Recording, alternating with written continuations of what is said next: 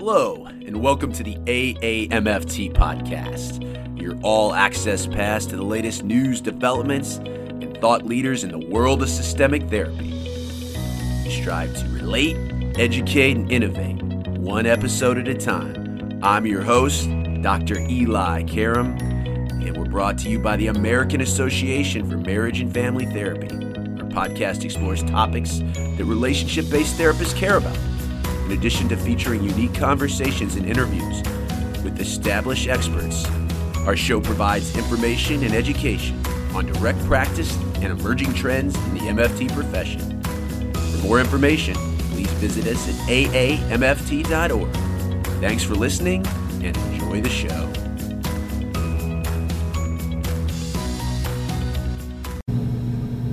Dr. Eli Karam back with you on another installment of the AAMFT podcast. So happy to be with you and have a very important topic today, but one in the hustle bustle of whether you're busy maintaining a private practice or you're a student or you're a preclinical fellow on the way to licensure. Our biggest goals are just thinking about us, not necessarily the larger profession in general. So today we're going to talk about what it means to be an advocate for MFT, an advocate for your profession, and no one better to do that and talk to about advocacy than Dr. Ben Caldwell, an emerging leader in our field and someone, whether you're in California or you're a member of the AMFT, you have been influenced by his work. Ben is a PsyD and an LMFT. He serves on the faculty for California State University Northridge and the Wright Institute in Berkeley, California. He's the author of 5 books, including Basics of California Laws for LMFTs, LPCCs, and LCSWs, which is now in its 4th edition, and one that, if you haven't read, is really a must-read for everybody in our profession. It's called Saving Psychotherapy, and we'll talk about that today. Ben, in his role as the chair of the Legislative and Advocacy Committee for the California Division of AMFT, helped write the language for California's first in the nation ban on reparative therapy for minors. He led the successful effort to retitle MFT interns as associates and was instrumental in easing the pathway to licensure for MFT interns. For his advocacy work, he was awarded the AAMFT Divisional Contribution Award in 2013. He maintains a private practice in Los Angeles. All right, I am pleased to be joined today on the AAMFT podcast by Dr. Ben Caldwell. And Ben, I like to think of you as one of the emerging voices, talking about macro issues in a really micro profession, if you know what I mean. So if you've never heard Ben speak or talk, I guarantee you've read one of his many books or publications, many through the AMFT. And we're going to talk about that today. But the first question we always have, Ben, for our guest on the show is, what got you interested in the MFT profession to start with? Your kind of origin story, if you will. Please tell us. Sure. Well, first of all, thank you for joining me, inviting me here today. I appreciate the opportunity to share some of this stuff. So the way I got into family therapy, a few of us sort of throw darts at a dartboard to choose our profession when we're going to become therapists. My parents got divorced when I was really young. I was about 2 years old, and partly as a result of that, I grew up with this tremendous curiosity about couple relationships in particular, and kind of followed that curiosity to a psych major in college and then studying family therapy as a graduate student with the hope and the plan to ultimately specialize in doing couple work. And that's what I did. I learned emotionally focused therapy as well as I could. I've been practicing using that model for years. I will say that through my own therapy and through my own just sort of personal growth, the nature of my curiosity and my interest in couples has shifted and changed over time. It's not as personal to me now as it once was in terms of sort of my own particular family stuff. Now I like to think of it as sort of coming from a healthier place of just really wanting to help couples who are in distress to function more fully, be happier in their relationships. If they have kids, to be a better, sort of home base for their kids. And, it keeps me very well motivated in the work. And kind of the evolution of your career, you have been, as you said, at the very grassroots level, a frontline clinician. You have been a tenured professor. Now you've shifted on to another part of your career. Can you kind of talk about your evolution that got you into these more, really the focus of our talk today is being informed, advocacy issues, and you've certainly, that has been a big part of your career, including, your forays into law and ethics and things like that. Talk about this later phases of your career. Sure. So after I completed my doctorate, I started teaching for Alliance International University, and had a really wonderful experience there. Great colleagues, great students, the opportunity to do some research that really interested me. And one of the courses that I was assigned at Alliant was law and ethics. I needed to teach our master students about state law and about professional ethics. And it's interesting because at the same time that I was starting to teach that class, I was also trying to get involved in what was happening in California. And so these two things sort of happened around the same time. One was that I was getting involved with the California division of MFT, and I had gotten elected to the division's elections committee. And so there was a retreat for that in January or February or something, and we're getting to know everybody who's involved in the division. And the person who was at the time heading up our advocacy committee was going to be stepping down. And so this question came up of, all right, well, who would like to be involved in that committee? And I kind of put my hand up and said, well, I know nothing at all about advocacy, but I'm going to be in Sacramento, and I would love to help our profession if I can. So sure, I'd be happy to get involved. And Olivia Lowy, who was our division executive director, said, great, we're going to make you the chair.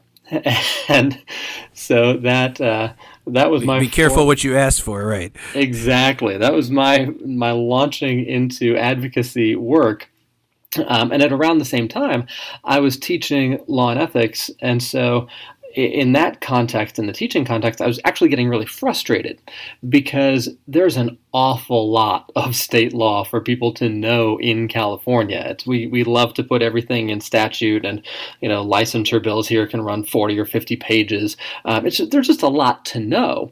And I was spending so much time teaching people the letter of the law in classes that I didn't feel like we were having kind of good, interesting, worthwhile discussions about why is that rule the way that it is?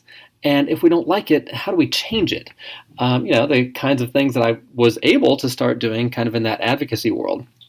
So to resolve my frustration in teaching classes, I wrote this book about California law that sort of became a textbook and allowed us to read that stuff at home and then come to class to have these really rich, interesting discussions about advocacy, about changing the rules that sort of govern our profession in the same way that we would change the rules that govern a family. And in the course of my advocacy work with the California division of AMFT, I'm working on doing exactly that through the legislature, through the various places in which you sort of serve an advocacy role. So that really led me more into the advocacy world, the legislative world, the policy world. I really enjoyed getting to know all that I've gotten to know there. And that led me to sort of this big picture perspective on our profession and what happens within it and how we bring people up within the profession. Not all of that picture is good. And I know that's sort of where you're headed. But in terms of sort of my own evolution, a lot of what drew me to where I am now was teaching law and ethics and also sort of getting involved in division advocacy because I put my hand up and said, well, sure, I'll help if I can. The job description at MFT, it's marriage and family therapist in the title. And I think a lot of people like you and me get into the profession because we have a personal connection.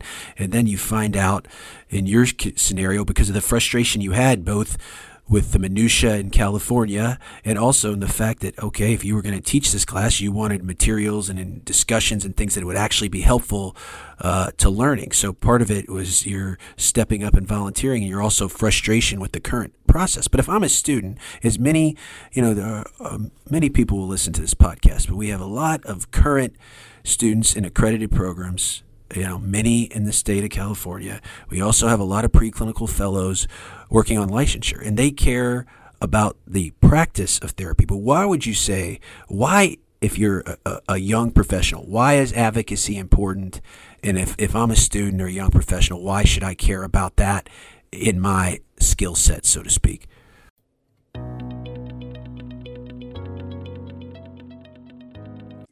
Hey, you. Yes, you. We have an important message from the Elections Council. Are you interested in learning more about open leadership positions within AAMFT? Well, the call for nominations is now open.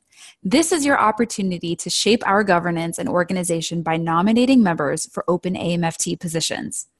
Open positions for the 2021 election are President, Secretary, Board of Directors, Elections Council, and COAMFT. You can nominate for as many positions as you wish. The Elections Council is looking for nominations to continuously strengthen AMFT governance. We encourage you in 2019 to selectively consider members who you believe will work hard in advancing the profession and association through leadership in AMFT governance. For more details on eligibility, term lengths, and to download the nominations form, please visit aamft.org. If you have any questions, please email the Elections Council at exec@amft.org. That's exec@aamft.org.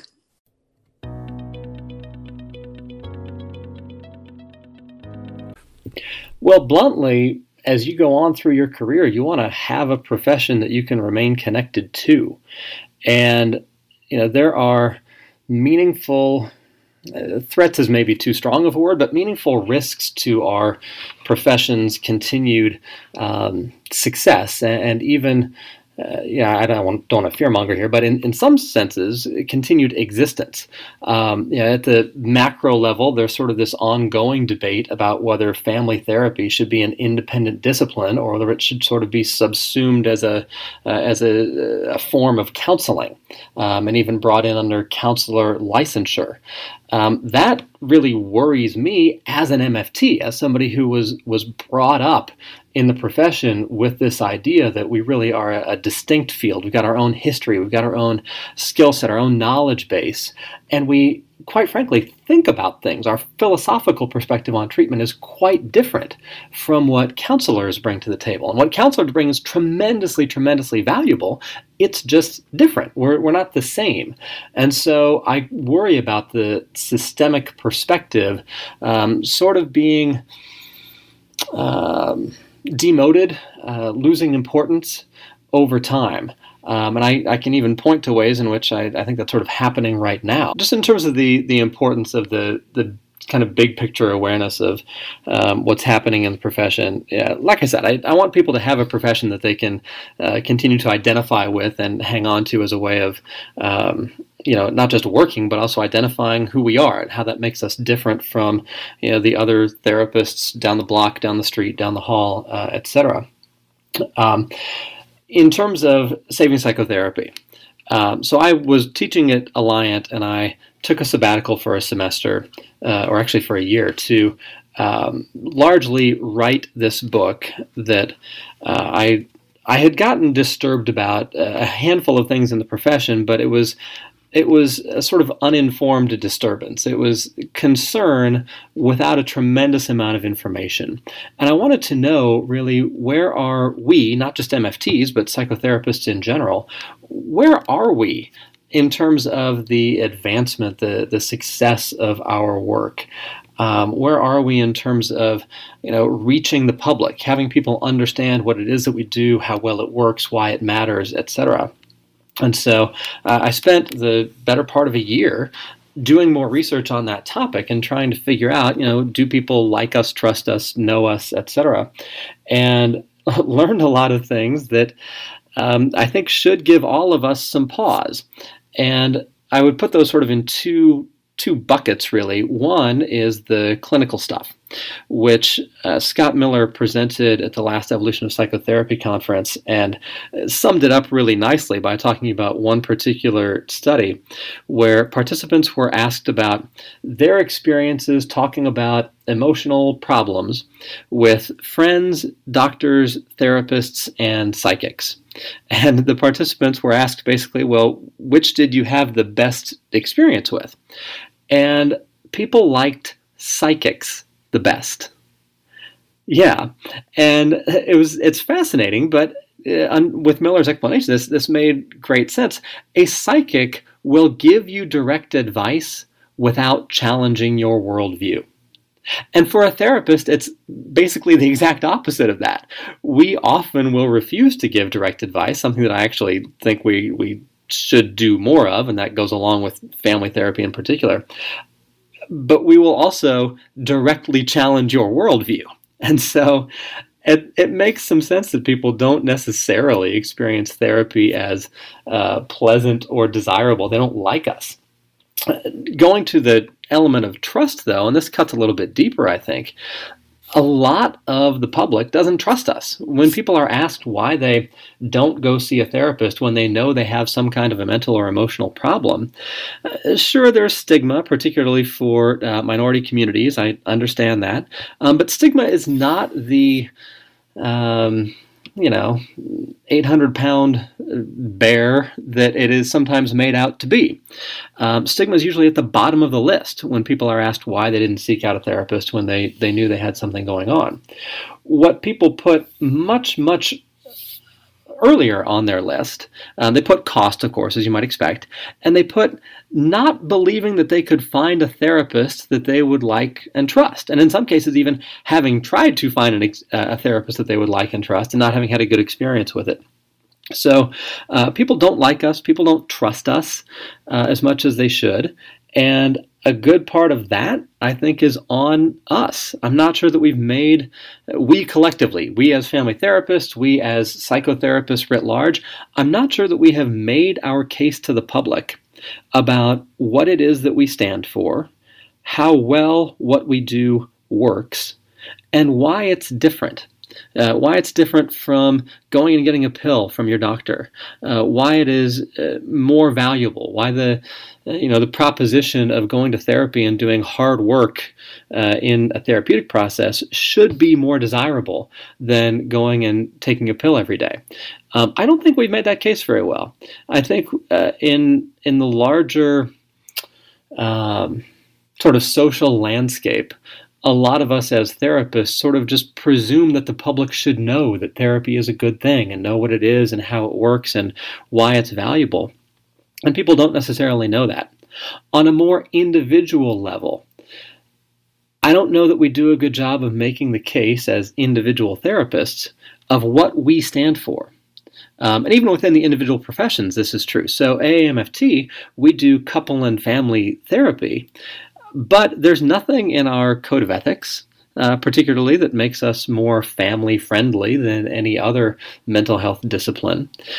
It's tough to point to something that family therapists do that other forms of therapists either can't or don't do, other than we think systemically and then having to explain what that means.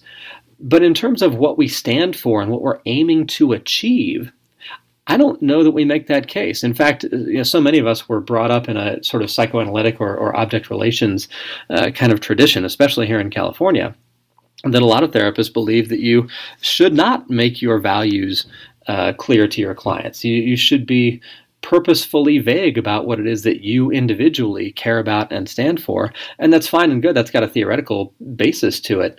But man, that makes it hard for your clients to trust you. Anyway, that's the clinical stuff. That's the clinical bucket. Then you've got this whole other sort of professional bucket of concerns, where you've got states that have looked at contracting their licensing boards over the past few years. You've got that philosophical debate that I mentioned about whether MFT actually just belongs as kind of a subset of counseling. You have these fights for survival that are not really working to advance the profession, but we're trying to keep shored up where we are and not fall back. And that's not a great position for any professional group to be in. So what do we do? These two, like you said, the clinical bucket and then the professional bucket. What are the antidotes to these problems that we have?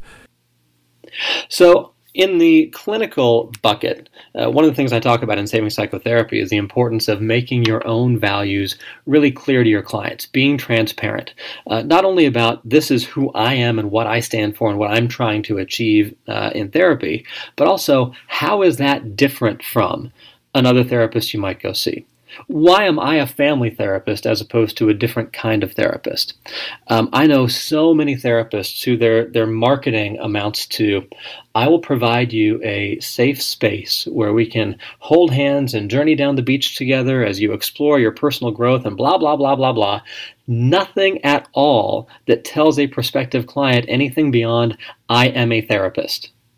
Which is fine and good, but then, why should that prospective client pick you as opposed to somebody who's cheaper or takes a different insurance or whatever else? And maybe more to the point, how do they trust you? If I'm a client who is considering going to therapy because I'm contemplating divorce, I really want to know that the therapist I choose isn't going to judge me for contemplating divorce. And I want to know about how they're going to try to push me. Now, that can cut in both directions, right? Plenty of clients will want a therapist who will take a more passive, receptive role, be kind of a sounding board, let me talk through my own thought process about a divorce, while other prospective clients will want that therapist who will actively challenge them, who will say, hey man, this doesn't line up with the kind of person you are trying to be in the world. Either of those perspectives is fine and good, and either of those perspectives is going to have a lot of appeal to a lot of prospective clients. But what most clients get right now is a whole bunch of therapist websites and profiles on Psychology Today, et cetera, where they have no idea what kind of therapist they're going to get, what the therapist's values or stance on this kind of thing might be. It looks generic. Yeah. Whether they're going to be active or passive or anything else. So the first thing that we really need to do, and this is on an individual basis, is make our own values clear. Let it be clear to clients about not just I am a therapist, but here's what makes me different. Here's why you should come see me and maybe even pay more money to come see me versus the other therapist that's, down the hall, down the street. Whatever. And if you're an MFT, not just assuming the general public knows what that means. Probably of the big five mental health disciplines, MFT probably has the least face validity or people, there's some people that still think, marriage and family therapists only see couples and families versus no, it's a systemic way of working. MFTs, in fact, in a most recent national study, 50% of their practice are individuals. It's a way of working with clients. So it's developing a way to differentiate the individual therapist, but also the profession. Now, you and I are both educators. Let's distill this down. What does this mean for training programs? How do we get people started at this, from the beginning as far as, learning how to kind of differentiate who they are and what the profession is? Well, I'll tell you, in my own experience learning family therapy, I went to a very good program. I went to what is now Alliance International University in San Diego. I had great faculty, really good mentors along the way. And, I learned a ton about family therapy. I didn't necessarily learn where family therapy fit into the larger context of various forms of helping, various forms of psychotherapy. What clearly distinguished us from clinical social workers or the historical context in which the different mental health professions emerged. I think it's actually really helpful for students to know that, to understand the different perspectives that the different mental health professions bring. And I think some programs do a really good job of educating about that, and others could probably do a better job about that. Certainly as trainers, it ought to be on our minds that what you just said, that so many family therapists are primarily treating individuals. And hopefully they're treating individuals with a systemic framework, but do those clients even know what that means? Have we taught our students not just what systemic thinking is, but actually how to talk about it in a way that clients will understand? And I think it's a tough thing. Yeah, I have an assignment in the capstone course in my co-empty program with, it's kind of like an elevator speech. Like, don't use jargon, but distill down kind of who you are, what you're about, your personal theory of change in kind of 2 minutes or less, and also what you do or your profession's way of looking at the world. But if they can't, first, they, meaning a student or a young professional, if they can't understand it or they don't think about it first, it's very hard to explain it to clients. So just an exercise like that can be very helpful. To me, yeah, I love that assignment. That's great. What do you think as far as the larger kind of advocacy piece, as far as what each person can do, because part of the saving psychotherapy, if we rely on it just to take it as a given that MFT will always be here in a standalone profession, there's no guarantees with that. What can, in addition to some of these things you've already said, what can professionals, maybe some that have already been out in the field, because we'll have people listen to this podcast that they're students or preclinical fellows, but we'll also have very senior clinicians that have not really thought about some of the things you're saying. They've been in this myopic world of getting their clients and building their own practice and not thinking about these more macro issues. What can more experienced people do to make a difference in this work? Well, I'll answer that kind of first by being a little bit pithy, and I'm sorry about that. But you individually have a great deal more power to create change for the profession than you probably think you do. I think each of us knows about the power that we have to facilitate change in families. Well, making change on larger policy levels works exactly the same way. It's a matter of identifying the right mechanism of change and utilizing that mechanism of change to facilitate the kind of change that you want. You don't have to be trained in policy work. You don't have to be a lobbyist. I have no training in any of that kind of stuff. I know nothing about some of the policy and legal stuff that I've been heavily involved in and frankly pretty successful at changing. Yeah, you're now considered an expert in, right? Yeah, exactly. And I approach that with a lot of humility because to this day, I don't feel like an expert in it. I just feel like somebody who's hung around long enough to start being called an expert in it. And a good example of this. So a couple of years ago, it had been the case in California for a while that if you had completed your master's degree and you were working toward licensure, you were called an MFT intern. And nobody knew really from the public what that title meant. The common understanding of intern is somebody who goes and gets coffee for the people doing the real work, right? So if you're a client or an employer or somebody who doesn't know about kind of the career ladder for family therapists in California, you might think that an intern is somebody who's still in school, who's very, very green, and you wouldn't realize that, no, these are people who have completed graduate degrees and often have years of experience above that, being very successful with the individuals, couples, and families that they've treated. Well, this was causing a whole lot of problems. One of the big problems that we've had, and I know it's not limited to California, but it's particularly serious here, is that we have an awful lot of people who were working toward licensure who were employed, and I put that in air quotes, in unpaid positions. Even sometimes in for-profit companies where it's a pretty clear violation of the law to do that. And I don't think you had a lot of employers who were mustache-twirling villains. I think you have a number of people who misunderstood what that title of intern meant and thought that, okay, if this person is an intern, I can bring them in an unpaid internship.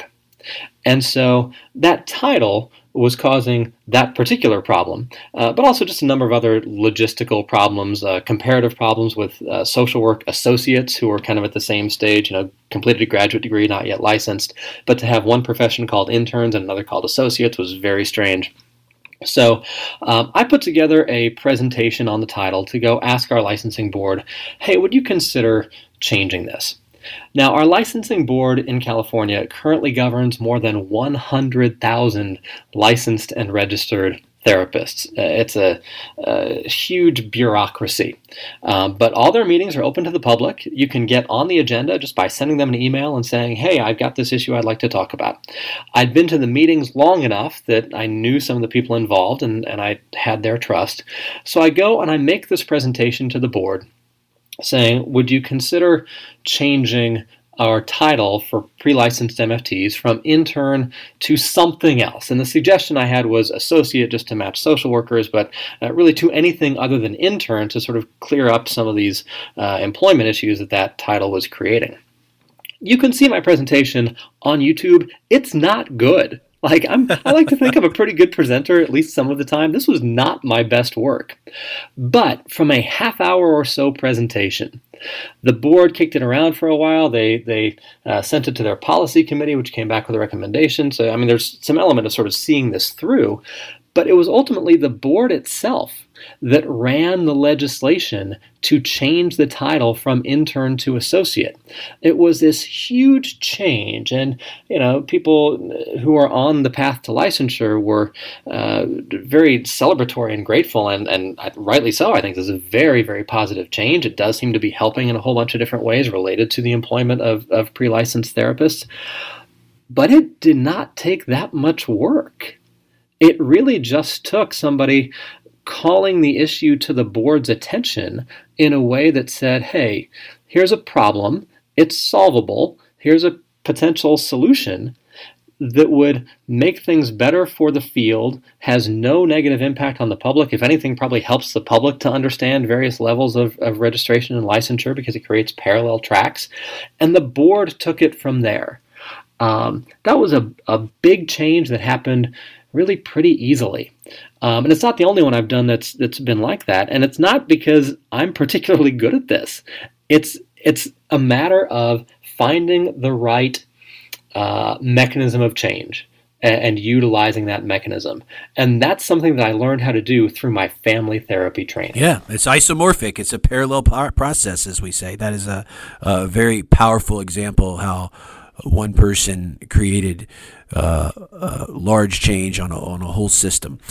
Another thing I really feel that you are very humble, but you're excellent in is distilling down not only what you need to do on the road to licensure, but complex, especially in California with all these statutes and laws, very complex things into workable processes for young therapists. And when I think of psychotherapynotes.com, there's so much really good information. And when I say good information, it's like practical stuff that will help you not only on the road to licensure, just be a better therapist in general. Reminders of the differences that make a difference, so to speak. Tell us what a user can expect after visiting Psychotherapy Notes. And I've never asked you, what was the origin for the idea of putting that site together? Well, so the blog Psychotherapy Notes, and I appreciate the compliment here, you're very kind, that started more than 10 years ago now.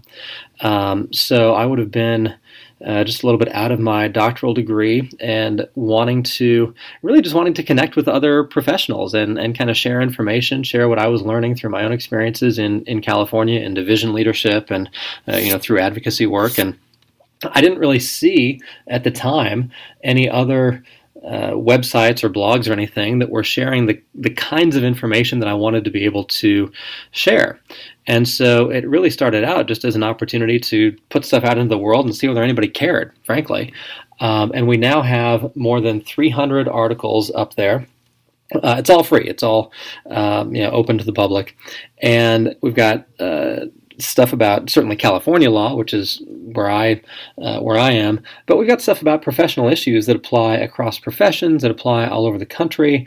I'm working on some stuff right now about the EPPP2 that's being developed for psychologists that is pretty controversial.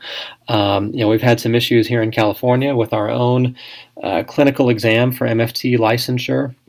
So that's there. But we also have stuff that's just about clinical practice. And I'm thinking of a recent post I just read, just very practical. 3 books every couple therapists should read. And to me, it's just like a collection of resources really by thoughtful. You have a number of bloggers on there. You contribute obviously regularly, and it's a kind of one-stop resource for everybody looking for ways to improve their practice and navigate the road to licensure. Because you're also kind of known for that, not just in California, nationwide. What do you think are the biggest roadblocks, Ben, on the roadblock to licensure, on the road to licensure? Because we'll have a lot of students, they leave the furtive nest of their co-MFT program. They're so excited about MFT, and then they're maybe working in a setting where there's not other MFTs, and they kind of lose that professional identity, or they get stymied on the road to licensure. What are the biggest hurdles, do you think?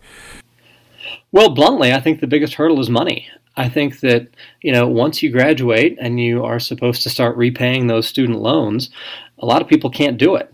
And the money that you're going to make between graduation and licensure, depending on where you're located, might be really tough to make a living off of. And it's one thing if you have a financially supportive family that can help you along the way, but you're talking about probably at least a couple of years between graduation and licensure. And so what a lot of people wind up doing, and I don't blame them, is they take a job that provides them money to pay the rent. And at least at that time, they don't care that much about whether their professional identity is being supported. They care about being able to put food on the table and pay the rent.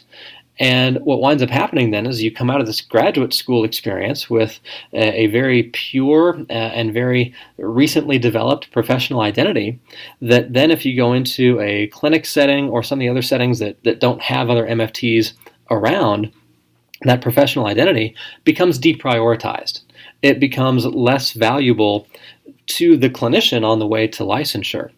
And so I really see a lot of my own work and a lot of the work of our profession as supporting employment, supporting various ways to make sure that time between graduation and licensure isn't a time where we are losing good people over financial concerns. There was a study in California a few years ago that looked at those folks who complete their graduate degrees, register with the state, but then never make it to licensure, and looked at kind of the risks along the way. And it turned out that almost a third of the people who initially registered with the state after graduation never even took the licensing exam. That's a tremendous amount of people, many of whom are well qualified, well skilled, would want to be therapists and couldn't make it through, often because of financial considerations, not because of anything about what kind of a therapist they were. So I really think money is probably the biggest concern there. And that's the first place that I look. There are some other risks to professional identity along the way as well. Obviously, if you're not surrounded by other MFTs, you're going to have a hard time sort of maintaining that identity. You have to have a firm spine to be able to stand up to people and say, actually, I think that what's happening here is, from a systemic perspective, this, as opposed to the kind of working hypothesis that you have put forward. We need to be able to stand up to other perspectives, other ways of working in a way that is appropriate, respectful, professional, and all that, but also gives voice to a systemic perspective. And I think if you're a new professional and you're working with people who have been in the field for a long time, that can be a real challenge. So I want to include that part, but also just bluntly, I think the biggest thing is dollars. Belonging to something like the AMFT, especially now with the changes in our bylaws and these topical interest groups, you choosing what you were interested in and your dollars going to good use. But yeah, people are limited in their dollars and they have to see value in belonging. What do you think, in addition to being a part of something like AMFT or listening to a podcast like this, what should an MFT do to stay up to date with current trends and developments once they leave that furtive nest of graduate school? Well, certainly it's important to be a member of your professional organization, and not just to be a passive member, but to actually make your voice heard. When therapists are struggling in various ways in the profession, whether clinically, financially, or in whatever other way, often we don't know about it as an association. And I mean you, me, other leaders in the association, we don't necessarily know unless people tell us. and they say, hey, there's this thing going on, there's a kind of systemic issue that we could use some help with. Sometimes the association doesn't act on things like that, not because they don't want to, but because they simply don't know. So it's really important to not just be a passive member, but to make your voice heard. And then beyond that, in terms of staying up to date, I want people to be not just voracious readers of anything they can find that's current and online, but also voracious communicators.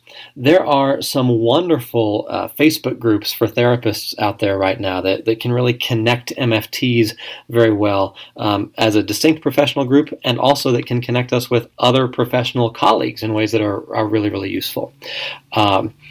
Going to conferences, actually seeing people in person.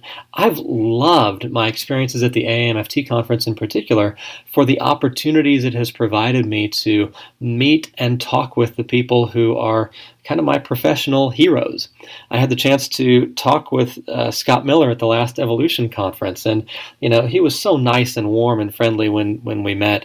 And it's always nice when you read somebody's work, you get a lot of respect for them based on that, and then you meet them in person, and it turns out that they are every bit as wonderful and knowledgeable and kind in person as you had sort of projected them as being based on your writing. Those opportunities are really, really valuable. You're also one of those guys, if someone approaches you at an AMFT conference, you will be happy to give them time and to talk with them. And I really believe the reason, again, I'm having you on the podcast, because you are an emerging leader and somebody, whether you chose, it's funny hearing your story this hour, this kind of organic pathway you've been on to doing something as this emerging leader in the field now of policy and advocacy. So that leads me to kind of my last question. It's a two-parter. It's like, you and I have both been in this profession about the same amount of time, a little short of 2 decades, and I'm curious what you think the biggest changes have been in those 2 decades, and emerging trends, what we will be talking about 5-10 years down the line, and then what you want the next part of your career to look like. Well, all right. So in terms of the biggest changes that I've seen, I would love to put a more positive spin on this. It's going to sound pretty negative, but I'm going to try to bring it back here at the end.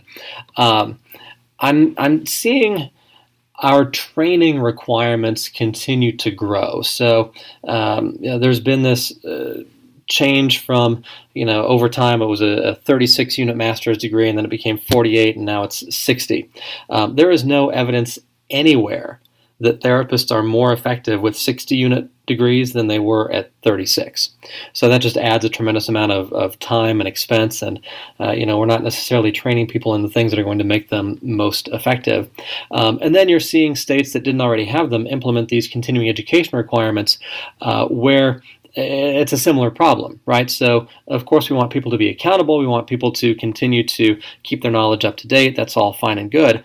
But there is remarkably little scientific evidence in support of continuing education as facilitating any kind of clinical effectiveness.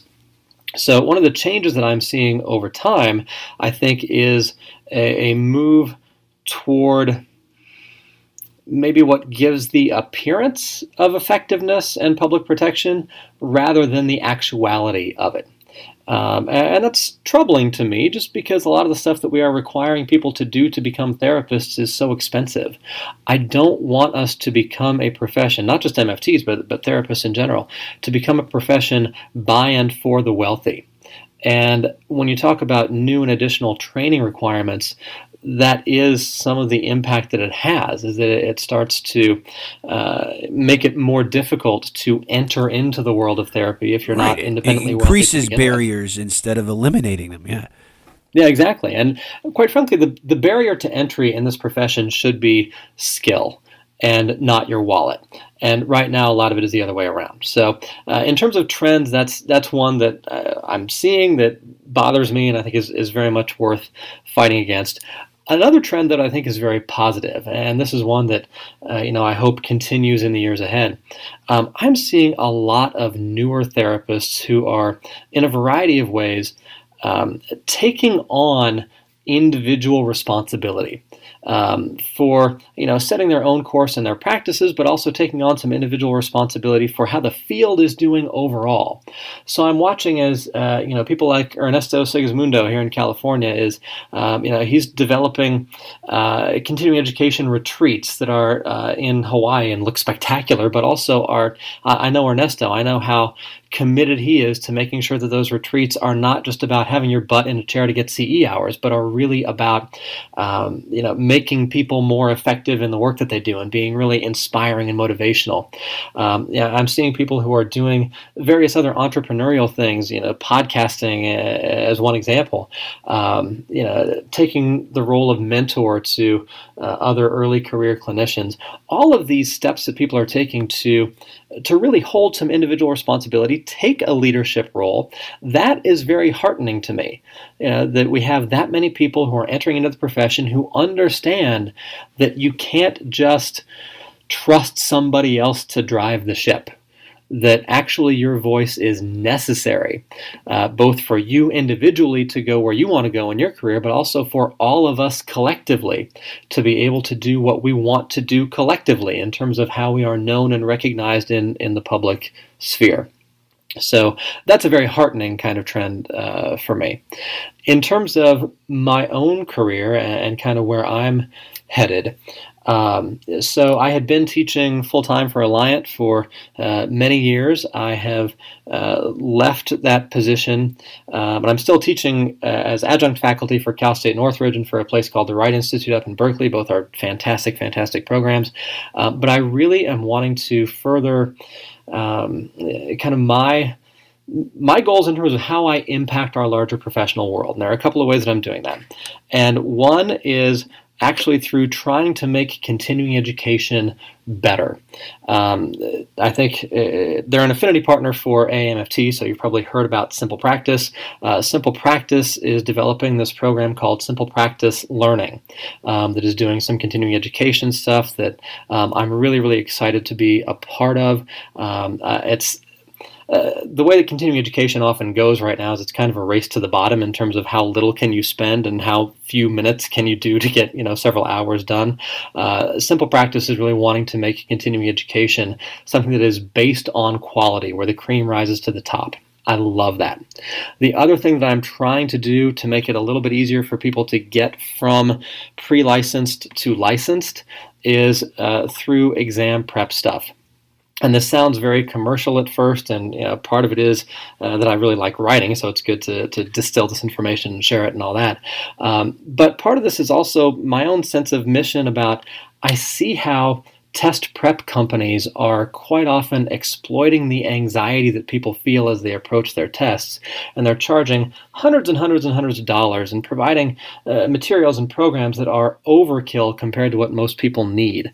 So what my company has done is really made a point of trying to develop some exam prep materials that are low cost and going to stay that way, and making it as easy and simple as possible to organize the information that you're going to need to get through to licensure. So I'm also still tremendously involved in advocacy work. I'm excited about some of the possibilities that are here in California and also kind of around the country for the years ahead. Would love to see us get into Medicare. I know that's been on the board for a while.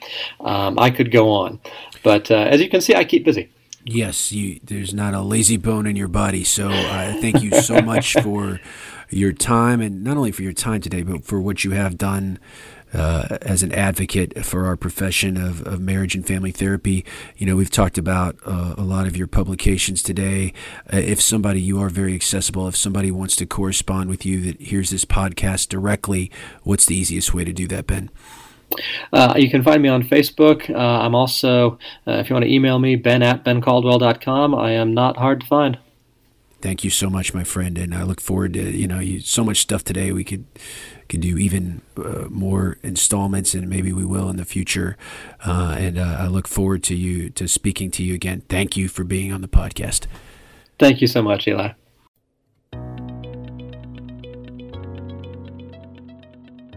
Wait, before you go, have you heard about the AAMFT and Research and Education Foundation Awards? Our awards committee would like to remind you that the AAMFT and Foundation Awards are a great way to be recognized for your contributions to the field of marriage and family therapy. Each year, AAMFT and the Research and Education Foundation honor members for their unique contributions to MFT research and practice. A few of the awards offered are the Outstanding Contribution to Marriage and Family Therapy, Outstanding Volunteer Service, Outstanding Research Publication, Master's Thesis and Dissertation, and Diversity Scholarship for Emerging Leaders. Applications are now open. Please visit aamft.org to see if you or someone you know are eligible for any of the AAMFT or Foundation Awards.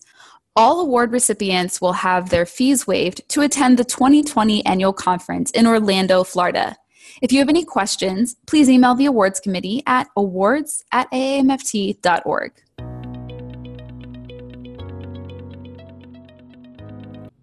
Thanks again to Dr. Ben Caldwell. I learned so much, the importance of advocacy.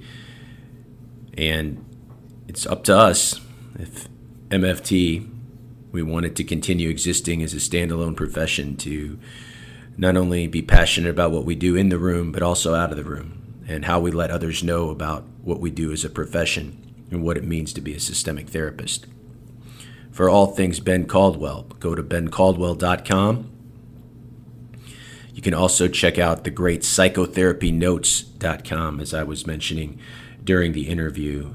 Ben and his contributors regularly update this. Currently, there is an entry called Prologue, a poem for new grad students.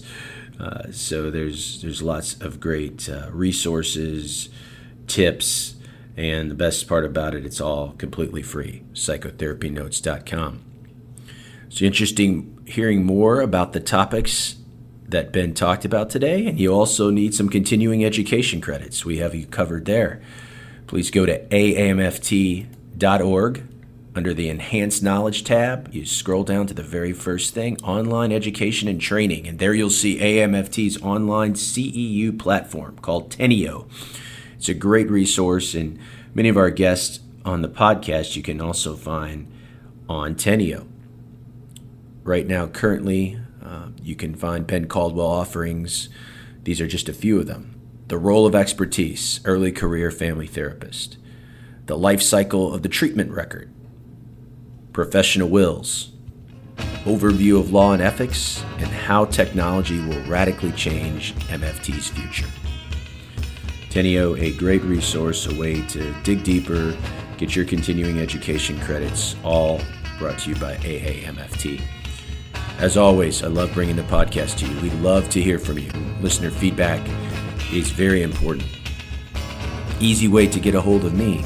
It's info@elikaram.com. You can get a hold of the AMFT at communications@aamft.org. Follow us on Twitter.